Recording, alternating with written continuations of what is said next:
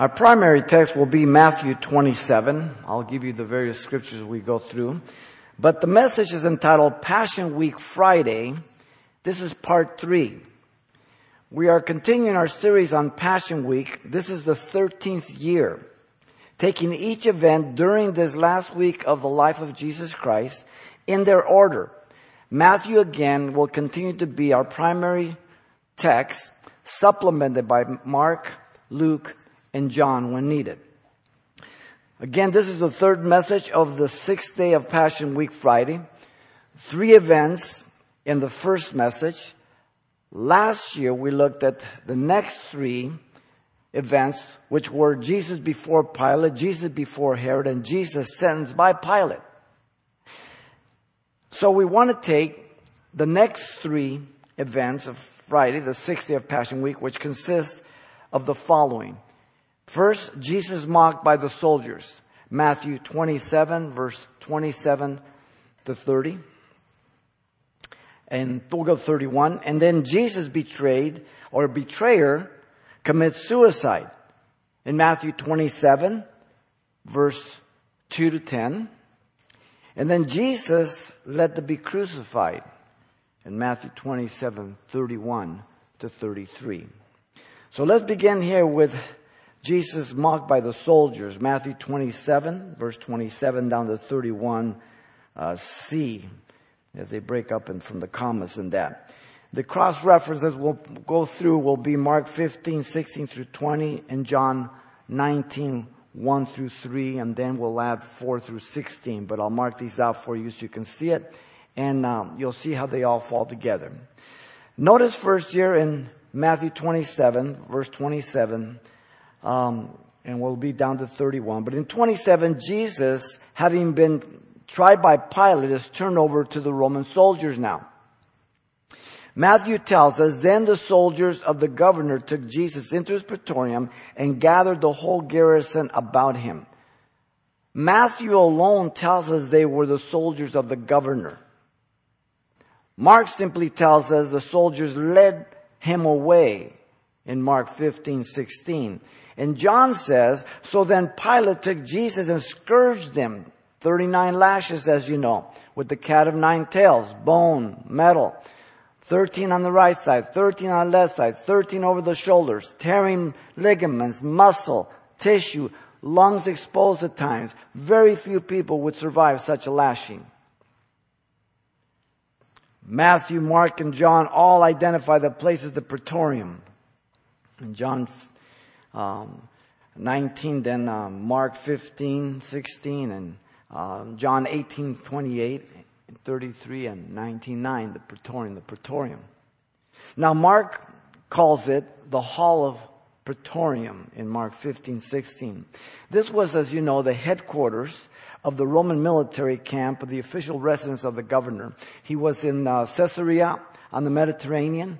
Beautiful place. Some of you have been there. And then on the holidays, he would move in because of the population that was swelled up to millions because of the pilgrimage. And there was always high probability of violence and riots and all that. And so he would go there with the Roman soldiers to guard over that. The location is debatable. Some think it was at Herod's palace in the southwest part of the city near the present Jaffa Gate. But probably it was the Antonius Fortress, the main barracks of the northwest corner of the temple area. If you remember when Paul was accused of bringing Gentiles into the court, there the centurions came out from there at the Antonius Fortress. There's a corner right looking down on the temple. Now Matthew tells us they gathered the whole garrison around him, notice. Mark says they called together the whole garrison. So again, that's important that you put the synoptics together, and then John sometimes gives information so you get a whole picture of it. The word garrison, cohort, is about 600 men. How many were present, we don't know. Whether all were there or half were there, we don't know.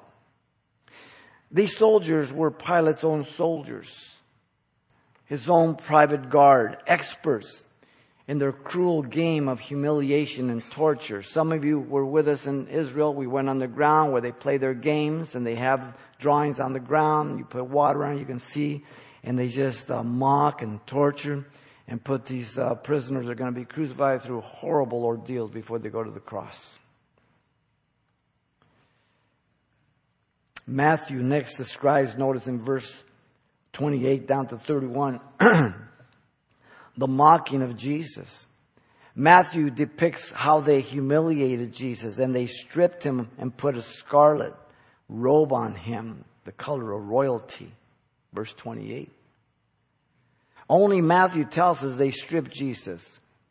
Now remember, at this time, his flesh on his back is ripped open, bloody. Mark and John tells us they clothed him with purple from shellfish or mussels. Mark 15:17 and John 19:2. Is there a contradiction? No. If you follow the three synoptics as well as John, you realize that they have been mocking Jesus and they have arrayed him with various robes at different times. It was a long process of mockery. Matthew next tells us how they ridiculed Jesus. When they had twisted a crown of thorns, they put it on his head and a reed on his right hand. Verse 29. The painful crown of thorns, jamming it down by about 4 or 5 inches. They're huge thorns. Putting it down into his head. Mocking him.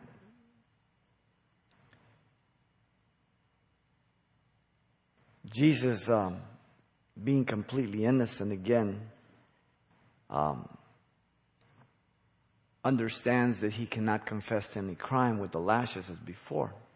And here the mockery, painful crowns upon him.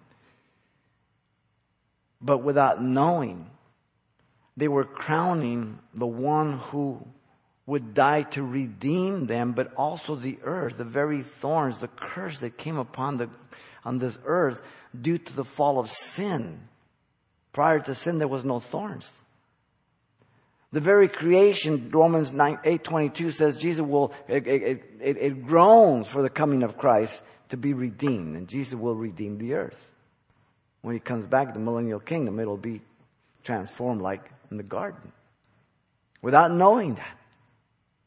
The reed in his hand represents the scepter of a king, again poking fun at the sovereign authority and power of Jesus as he stood emaciated, not recognized as a man, Isaiah says, Isaiah 52:14. Notice then in 29, Matthew tells us how they insulted Jesus as they acted out as if they were his loyal subjects. And they bowed the knee before him and mocked him, saying, "Hail, King of the Jews."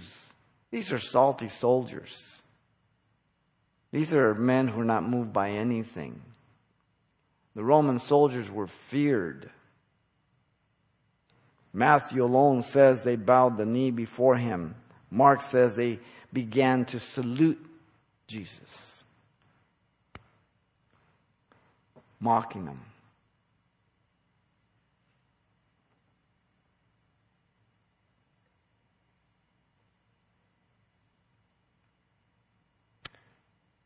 Mark and John both confirm the words, "Hail, King of the Jews," Mark 15:18 and John 19, verse 3.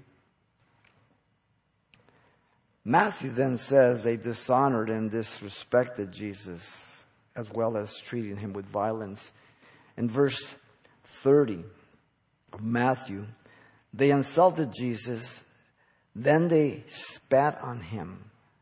This is the lowest thing you could do to anybody. We even get mad as Americans, somebody spits, but we don't understand what spitting is. You're in Mexico and you spit on the ground like that in front of a person or somewhere in the country. Boy, that is the ultimate insult. You are dirt.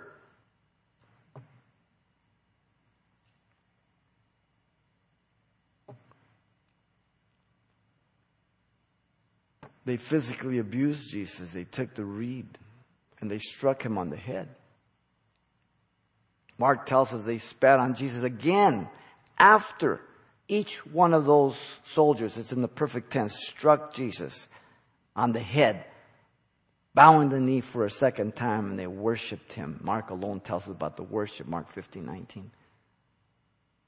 So each one of them, smack him on the rear on the head. That crown of thorns goes in.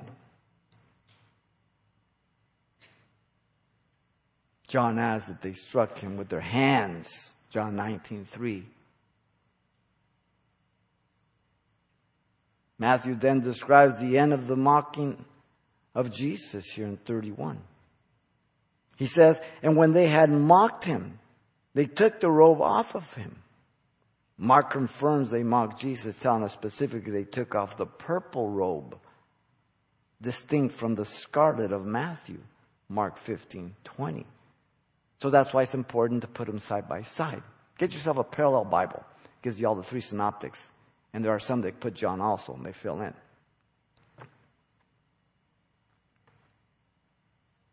He tells us they put his own clothes on him, on his scourged, beaten, bloody body, there in 31. Now, John provides for us supplementary material at this point during the mockery of Jesus in John 19, verse 4 down to 16. Let me run through that. In verse 4 of John 19, John tells us, Pilate then went out again and said to them, behold, I am bringing him out to you that you may know that I find no fault in him. Pilate presented Jesus mocking their ridiculous charges of sedition. Then Jesus came out wearing the crown of thorns and the purple robe, and Pilate said to him, behold the man. He's no threat. He's no king. Whoa. Not satisfied, the Jews reacted violently at this. Therefore, when the chief priest, in verse 6 of John 19, and officers saw him, they cried out, saying, crucify him, crucify him. Pilate said to them, you take him and crucify him, for I find no fault in him. This is the third time Pilate says Jesus was innocent. This portion of John happens after they left the praetorium and they brought him to Pilate to present him again. The other Gospels don't give us this. Notice then in verse 7 of John 19, the Jews gave the reason for wanting Jesus dead. The Jews answered him, we have a law. And according to our law, he ought to die because he made himself Son of God, literally. No article. God. Now I was listening to Hannity the other day over his Killing Jesus movie. And he says, yeah, well, Jesus came to just put things together in the temple, just a lot of the social injustice. No, he says that's why they crucified him. That's not why they crucified him. I know God will use movies like that, but they're horrible. I only saw 1 minute. It was enough. But I know God will use to save people. But it's a tweaked version of the gospel that Hannity has written. Absolutely. I heard Greg Laurie commended it. Really? I wonder what Bible he's reading. Nobody wants to call anything straight today. Got a bunch of girly men behind the pulpits of America.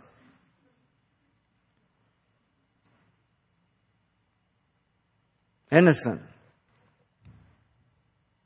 Why did they crucify him? Because he said, I'm God. That's why they crucified him. Pilate became very concerned. Look at verse 8 and 9 of 19 of John.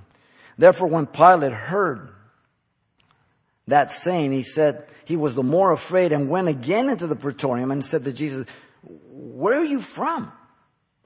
But Jesus gave him no answer. Pilate attempted to intimidate Jesus. But Jesus rebukes Pilate. Verse 10 on down, he says, Then Pilate said to him, Are you not speaking to me? Do you not know that I have power to crucify you and power to release you?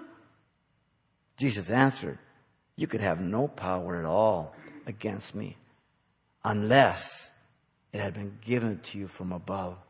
Therefore the one, Caiaphas, who delivered me to you, has the greater sin. Verse 10 and 11. Whoa. What a rebuke. Who's on trial here?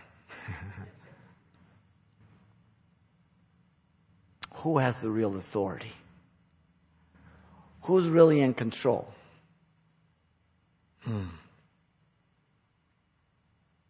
Verse 12 of John 19, Pilate did not want to crucify Jesus, but he feared more the threats of the Jews.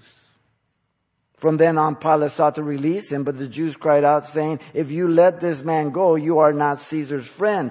Whoever makes himself a king speaks against Caesar. Now remember, they already had stuff on Pilate. He's ready to be recalled. You know, he doesn't need anything else.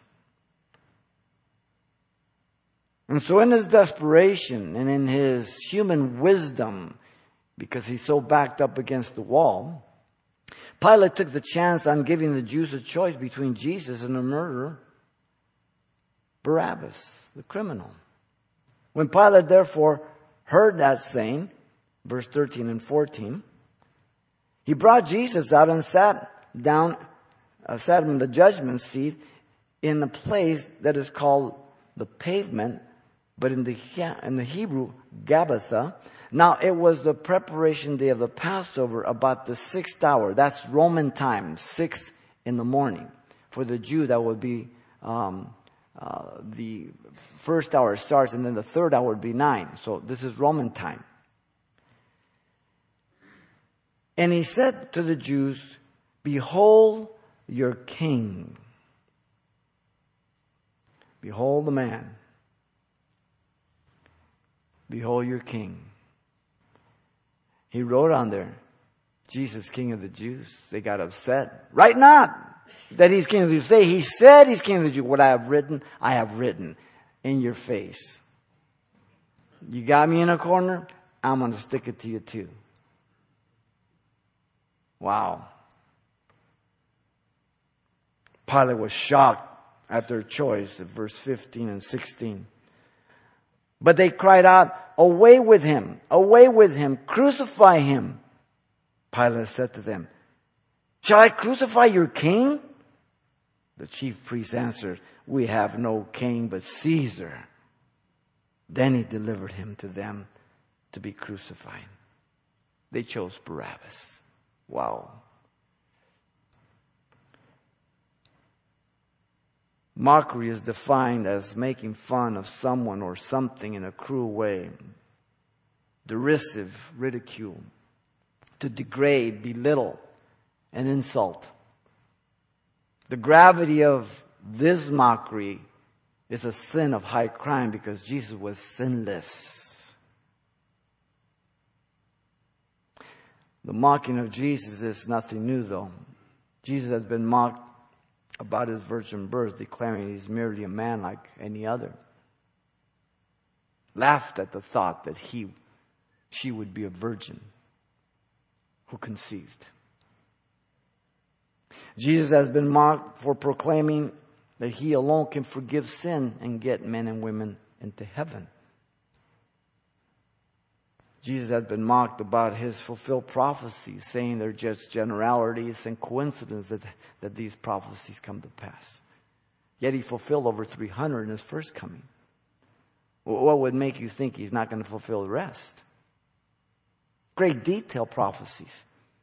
Just taking one prophecy with 8 figures of the chance of probabilities, like filling the state of Texas with silver dollars, 3.5 feet high, marking one of them with an X, stirring them all up with a giant blender, and getting a blind man to go out there and pick the one.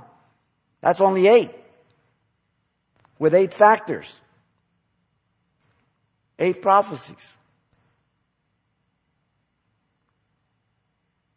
John 5:26-27 says, "For as the Father has life in himself, so he has granted the Son to have life in himself, and has given to him authority to execute judgment also, because he is the Son of Man." God incarnate. The last Adam. Wow. There was a time when Jesus was revered and honored in America, but now he's openly mocked. The public school system does not allow Jesus to be mentioned or taught by anyone, and ridiculed by many of the teachers. The universities have no tolerance at all for Jesus or Christianity. Yet the major universities were all Christian at their founding, and the pagans took them over. Christians started hospitals. The pagans took them over.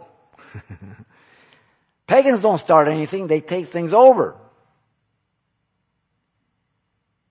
Many politicians, by not defending our Constitution, directly deny the Judeo-Christian roots of our founding fathers.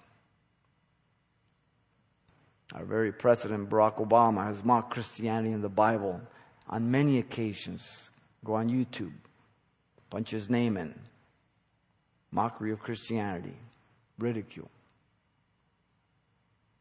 Yet he calls himself a Christian. Jesus said, "But whoever causes one of these little ones who believe in me to stumble, it would be better for him if a millstone were hung around his neck and he were thrown into the sea." Mark 9:42. That's for our president, for senators, for congressmen, for teachers, for the common man. No exception. Jesus is not intimidated, he's not worried, and he certainly is not biting his nails. The world is choosing to reject Jesus over the intimidation and politicizing of Islam. No one dares to say anything against Muhammad.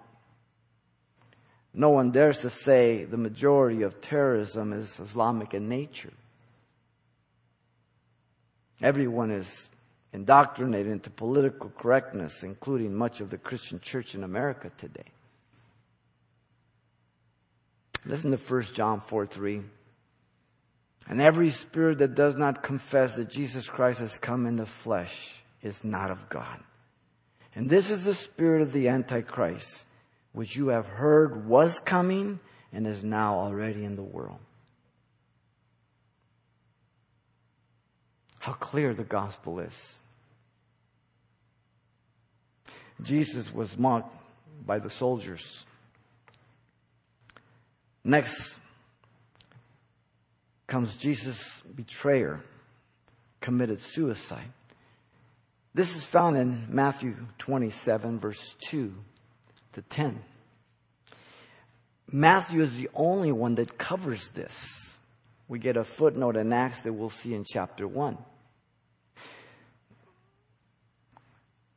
Matthew 27, 2 through 10 says, Matthew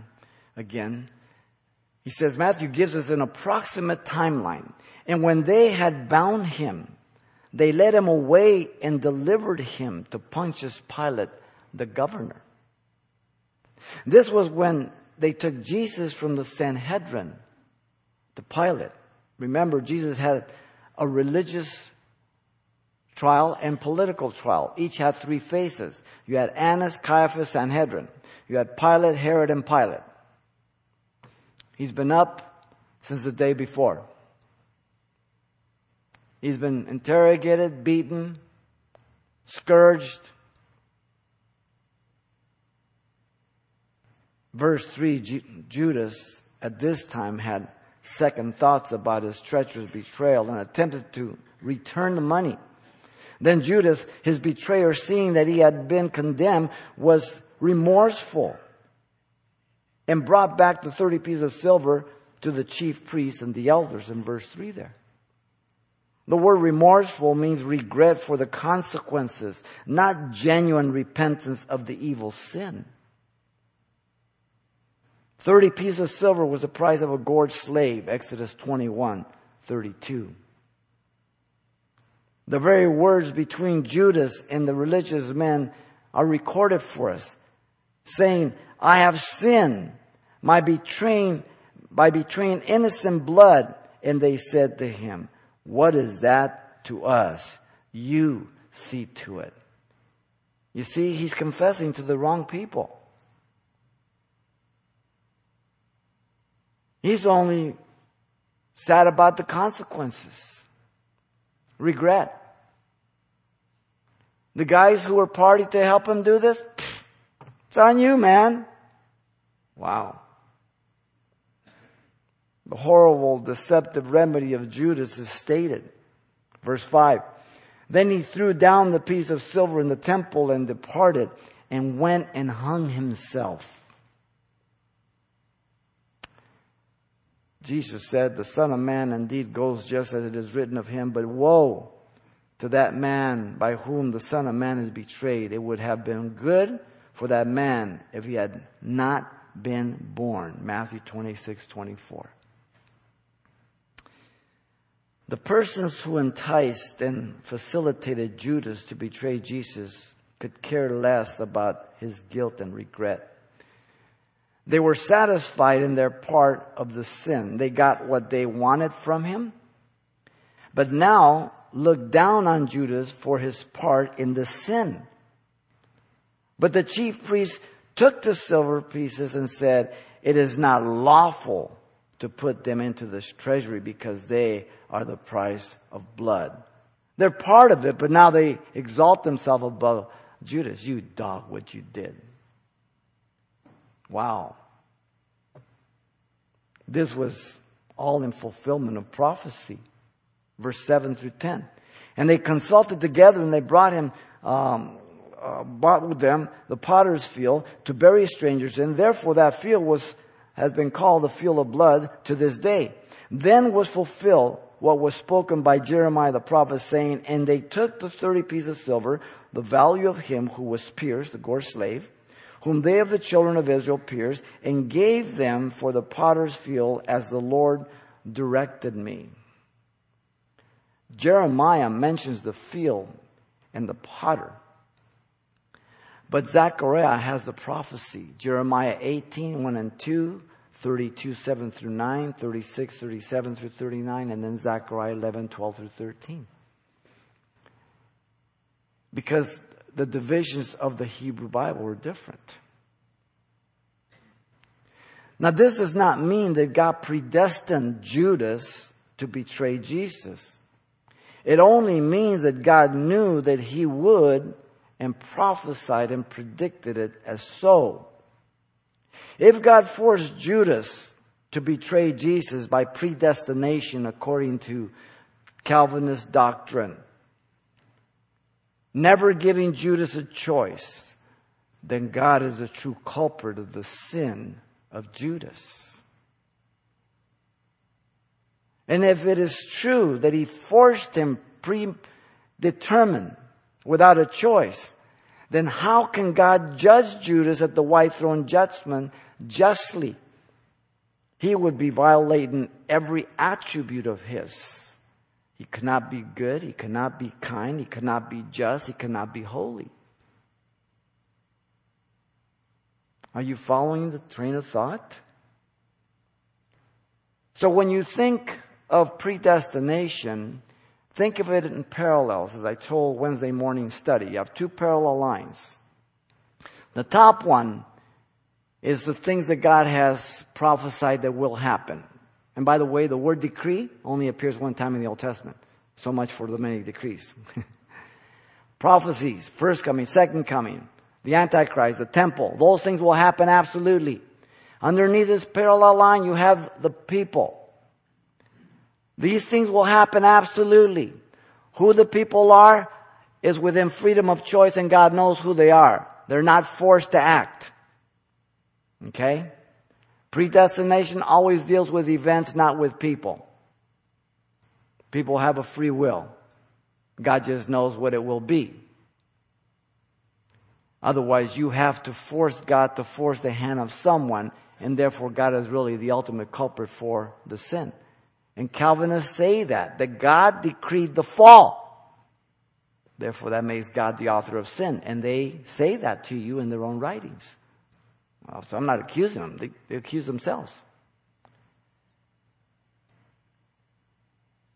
Now, Luke provides for us supplementary information about Judas Iscariot, and we find that in Acts chapter 1, verse 18 through 19. Just 2 verses. Judas apparently hung himself in some high elevation, and then the rope must have broken. There's speculation. Many people say one thing, but that's the gist of it. Now this man purchased a field with the wages of iniquity, and falling headlong, he burst open in the middle, and all his entrails gushed out. Verse 18. There is no contradiction between Matthew and Luke here in Acts, but more detail. When the rope broke is not stated, or that there was even a rope, but if he hung himself, you have to assume and implies that there was a rope, or a belt, or something. Whether it broke right after because of his weight, whether it broke afterwards because he hung there for a while and maybe he began to be bloated, and so when he hit the ground, like a water balloon, that's irrelevant. The fact is that both of these details are not contradictory. They give you a full picture. Judas' sin of betrayal was known to all in relationship to the field. Verse 19 of Acts 1 says, and it became known to all those dwelling in Jerusalem, so that field is called in their own language Akeldama, that is, field of blood. And that's all the information we have about Judas Iscariot. And it happened in this interval right between us as Jesus is being scourged and led out to the cross. Can't know exactly, but somewhere in there. Now, every person in their life before Christ has committed things they regret and are mournful about for doing them. The check of conscience was ignored and we committed acts and deeds. The immediate guilt and shame hit us with the horrible awareness that what we did could not be undone. So tears and sorrow came because of the consequences. For some, the guilt and regretful shame corrected their sinful act. But I believe this is the exception, not the rule. Most go deeper into sin after they've tasted of sin. Some live with the guilt and shame affecting all their life, and at times do commit suicide. Because regret cannot atone for your sins. Only repentance in the name of Jesus Christ can atone and forgive you of your sins. When there is no repentance and forgiveness of our sins, these shameful sins are carried and brought on into life and into marriage, at times unknown to one's mate until after the marriage, resulting in feelings of betrayal, being lied to, and as a result, a devastation of trust takes place in the marriage. Questioning, what else have they lied to me about? Hurting the marriage. At times destroying their mate and the marriage. Not everybody. Because we never know how someone's going to respond when we, the most personal and intimate with another one in marriage. And God has created us that way. People lie about many things. They lie about their height, their weight. They lie about their sexual purity. They lie about having been married. They lie about having children with other men or women or other marriages. They lie about abortions, about STDs. Listen to me, if you're going to get married, these are things that your husband and wife need to be informed about.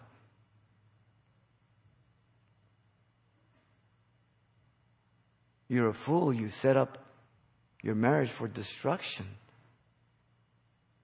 Especially if you're not a non-believer. Because all you need now is you want vengeance. And sin nature is bad news. When this happens with believers, the guilty party should confess the complete truth about the lie. That's the only way to clear up a lie. To tell the truth. Why they lied and not complicate the problem by more lies or half lies. Because it just makes it worse. Trust has to be regained. And your partner needs to understand and be fully confident that that is truth. So there needs to be a brokenness and honesty. Proverbs 19:5 says, a false witness will not go unpunished, and he who speaks lies will not escape. Numbers 32:23 says, and be sure your sin will find you out. Then Ephesians 4:32 says, and be kind to one another, tender-hearted, forgiving one another, just as God in Christ forgave you. But that comes with honest confession and honest repentance. I should not require of you any less than God requires of me. For me to have fellowship with God, meaningful fellowship, I must confess my sin, acknowledge my sin, and tell the truth about my sin. Do you think God requires any less of us when we lie to one another or deceive one another? If we continue to do the same, how is it that we believe we have fellowship with God or one another? We don't.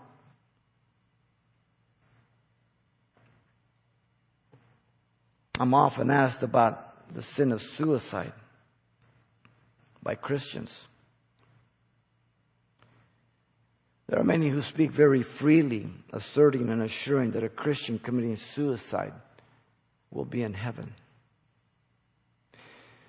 First, there is not one scripture to support that confident answer. Second, there are only 5 occasions where suicide appears in the entire Bible. Judas is one of them. You have Saul, who fell on his own sword in 1 Samuel 31:4. You have his armor bearer, who also did that in 1 Samuel 31:5. You have Ahithophel, the counselor of David, who, when his counsel was not accepted, he went home, put his house in order, and hung himself in 2 Samuel 17:23. And then Zimri, a pagan king, who burned the king's house down upon himself with fire, and he died in 1 Kings 16:18. 5 occasions. Now, do you feel comfortable joining believers with these men? One of them's a pagan king. I don't. Suicide is a pagan practice, a non-Christian practice, not a Christian practice. In fact, that's one of the reasons we got saved, because our life was so messed up and we knew it. And now our hope is in Christ Jesus because He's cleansed us, forgiven us, right? And so we have great hope. We don't take our lives. We're to die daily for Jesus. It's a pagan practice. God gives life and takes it away when our time comes. God is sufficient for all our life problems, as terrible as they may be, as terrible as they have been in past history to many Christians, tortured, burned at the stake, in prison. God has been sufficient. God says we are not to murder. Commandments, Exodus 20:13, Deuteronomy 5:17. If you take your life, you've just committed murder. You can't say, well, I'll take my life and I'll repent right away. Really? Wow. Going to war in defense of your family and country is not murder. God sent His own people out to war. Simple. The Ten Commandments is murder, not killing in defense and in protection. Let's make it clear.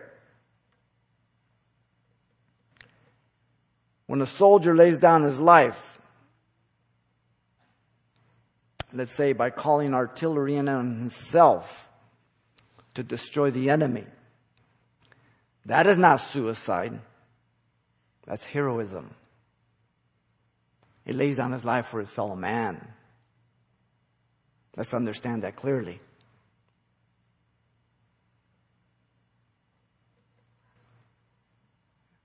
Jesus' betrayer committed suicide. Notice thirdly, Jesus led to be crucified. Matthew 27. The end of 31 down to 34. And also, Mark will cross-reference that. But I want to begin with Luke 23, 26 to 32, because Luke provides for us the longest account of this section, known as the Via Dolorosa, meaning the road of pain. If your name is Dolores, your name means pains.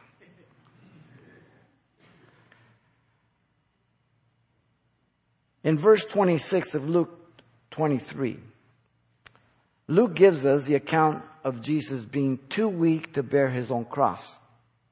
The Roman soldier, they chose here a bystander from North Africa in the crowd to bear His cross. Now as they led Him away, they laid hold of a certain man, Simon, a Cyrenian, who was coming from the country, and on him they laid the cross that he might bear it after Jesus. You can imagine Jesus weak, losing blood, being up a day and a half, beaten. Matthew and Mark state Jesus was led out to be crucified, Matthew 27:31 and Mark 15:20. John simply says, so they led Jesus, or they took Jesus and they led Him away, and He bearing His cross in John 19:16 and 17. Matthew tells us this took place as they came out, Matthew 27:32. So they describe it a little different ways. Both Matthew and Mark confirm the man to be Simon Cyrenian. They compelled him to bear the cross of Jesus. Matthew 27:32, Mark 15:15 through 21. Mark gives us added details about Simon, that he was just passing by at the time, and identified him as the father of Alexander and Rufus in Mark 15:21. So he's just walking by. The crowds are looking on. He's just walking by. They grab him. Luke tells us women in the crowds were grieving for Jesus. Verse 27 of Luke 23. And a great multitude of the people following Him, and a woman who also mourned, lamented Him. Luke then gives us the words of Jesus to the women. Listen, verse 28. But Jesus, turning to them, said, daughters of Jerusalem, do not weep for me, but weep for yourselves and for your children. Reason being that Jesus had pronounced doom and judgment over the city of Jerusalem that would come in 70 AD. Mark Matthew 24, Luke 21, Mark 13. Luke then records the utter horror of that day in verse 29 and 30. For indeed the days are coming in which they will say, blessed are the barren wombs that never bore, and breasts that never nursed. Then they will begin to say to the mountains, fall on us, and to the hills, cover us. That's how horrible they would rather die than to be alive. Luke then gives us the words of Jesus about the greatest judgment on them. For if they do these things in the green wood, what will be done in the dry? In other words, if they have done this to me, innocent God, and they mete out to me such a horrible punishment, what do you think will happen in the judgment coming to Jerusalem in 70 AD that when it deserves it? Whoa. Luke informs us 2 men were crucified with Jesus in verse 32. There were also 2 other criminals led with him to be put to death. Now, Matthew, Mark, and John record the arrival at the place of crucifixion, so theirs is shorter. Matthew 27:33 says, and when they had come to a place called Golgotha, that is to say, the place of a skull, and some of you have been there with us this last year, and as we go out the Damascus Gate, you look up, you can see the skull. Underneath is an Arab bus depot. To the left is Gordon's Calvary, the tomb that is believed to have been of Jesus, or at least a good example of one would be like that. Mark confirms Golgotha, adding, which is translated place of a skull in Mark 15:22. John also confirms this record, went out to a place called the place of the skull, which is called in Hebrew Golgotha, John 19:17. But Luke is the only one that does not use the name Golgotha or Golgotha. He's the only one. But he describes the place of the skull. Matthew 27:34 tells us, they gave him sour wine mingled with gall to drink, but when he had tasted it, he did not drink. Mark confirms this, but describes it different. Then they gave him wine mingled with myrrh to drink, but he did not take it. This was a potion offered to those who were going to die under crucifixion. Kind of a little anesthesia to take some of the pain away, though very, very little. The cross was the most horrible way to die. It was invented by the Persians, refined by the Carthaginians, and then handed over to Rome. And you could last days on there. You ultimately ended up suffocating because you couldn't pull yourself up any longer. The French reformer Theodore Beza made a famous retort to King Henry of Navarre. Quote, Sire, it is truly the lot of the Church of God, for which I speak, to endure blows and not to strike them. But may it please you to remember that it is an anvil which has worn out many hammers. The majority of the world is still crucifying Jesus, but not always in a violent and torturous way as we've examined. Those who claim Jesus is a prophet, a good man, a great teacher, but not God, are accusing Jesus of lying. They're calling him a liar. They do not agree or believe that the gospel warns sinners about their need to repent from their sins before they die, or they will perish. That was the heart of the message of Jesus. Repent, for the kingdom of God's at hand. The world today believes Christians are a problem to society, being too narrow in this diverse culture.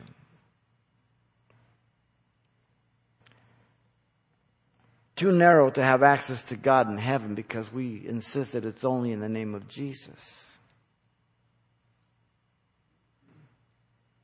Today in America, Christians are being targeted, bullied, intimidated, and flat out persecuted for their faith through the universities, the political legal legislation, and the liberal media, denying and contradicting our founding fathers who believed in God. You would have to remove every monument in Washington, D.C. You would have to destroy our Federalist Papers, our Bill of Rights, our Constitution. Listen to Judges 2:10. When all that generation had been gathered to their fathers, another generation arose after them who did not know the Lord, nor the work which he had done for Israel. That is a direct scripture against America. A generation that did not know God, the Lord. The judgment coming to this world is far greater than that which happened to Jerusalem in 70 AD, ladies and gentlemen. Therefore, by Washington's definition, I am a terrorist because I believe in the destruction of this world. New definitions are going on. The world is moving to a one-world mindset. The Bible's prophesied about. Daniel 2, chapter 7, chapter 9, to mention a few. Israel's back in the land and has been after 2,000 years, May 1948. The entire world's against Israel, especially our nation.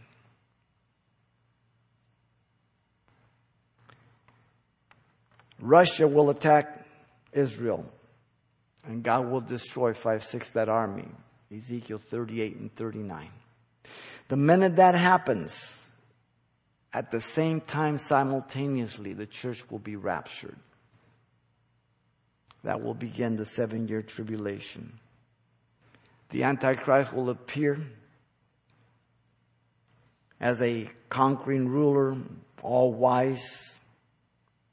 He will make a covenant with Israel, or Israel will make a covenant with him, Daniel 9:27.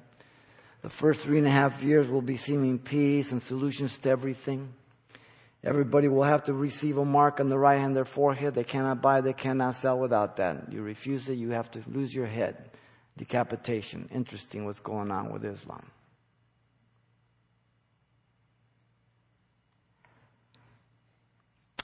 The Antichrist will enter the temple that he will build, called the abomination of desolation, Matthew 24:15, 2 Thessalonians 2:1-12. He will declare himself God, and Israel will flee to the wilderness, and God will provide for her in the city of Petra, Isaiah 16.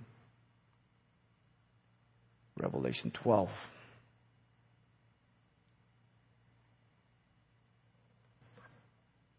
And as the church is raptured prior to the tribulation, that tribulation will bring in judgments such as has never been upon this godless world.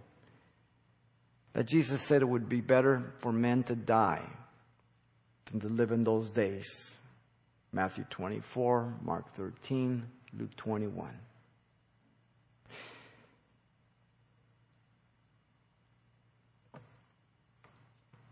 If you don't know Jesus Christ, I would plead that you open your heart to him and repent and get ready for the Lord's coming. If you're not for Jesus, you're against him. You cannot be neutral. It's impossible. If you repent and accept Jesus, you are saying he did not deserve the cross. that he died in your place. You agree with the gospel. If you do not repent, then you're saying Jesus deserved to be crucified. So the question is, who do you say Jesus is? Jesus was disciples at Caesarea Philippi, and again, some of you were there with us up there in the north by the Golan Heights. He said to his disciples, "But who do you say that I am?"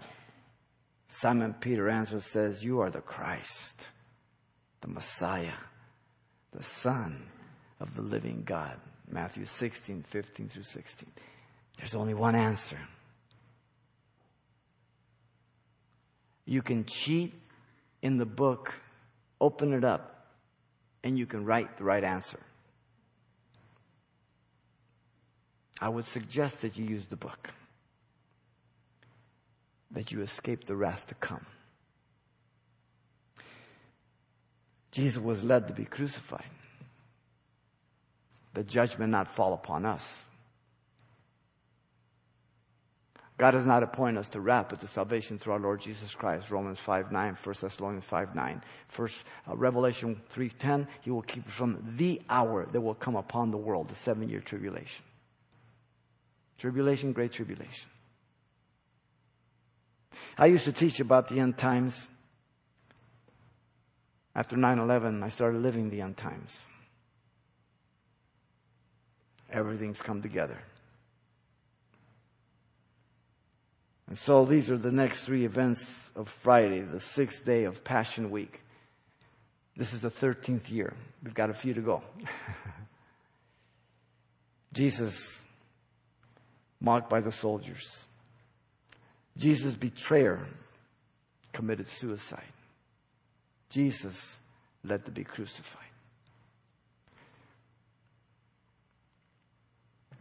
What a privilege to have God's revelation, that you may know exactly what took place, that you may know exactly what God's will is, that you know exactly what you can do about your sin. You know exactly the only way to get to heaven. And you know exactly what will happen when you repent, that you become a child of God.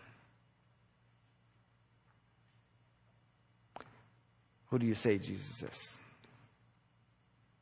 Lord, thank you for your grace and love, your goodness, Lord. Father, we just thank you. We worship you. We thank you for your grace over our life. Help us to be graceful to each other, honorable. And Lord, that we would just reach out to those who are so lost, our friends, our loved ones. We pray for this week more than ever, Lord, that you would just anoint your servants who will preach your word tomorrow on Good Friday, on Easter Sunday. And that many would just repent, Lord, and come into the kingdom. As you're praying, if you're here tonight, if you don't know Jesus Christ as your Lord and Savior, God has brought you here to be saved, to repent. Maybe you're over the internet. Maybe you don't know Jesus Christ. The Bible says if you believe in your heart and confess with your mouth, you shall be saved. He will cast your sins as far as east as the west, bury them in the deepest ocean, cast them behind his back, and he will never mention them anymore. What can wash away my sin? Nothing but the blood of Jesus. Nothing but the blood of Jesus. Man, what an incredible gift God gave us. If you want to accept him, this is your prayer of repentance, and he's going to do exactly that for you, by grace through faith. Father, I come to you in Jesus' name. I ask you to forgive me, Lord, for all my sins. Give me a brand new heart. Fill me with your Spirit. I accept you as my Lord and Savior. In Jesus' name I pray. Amen.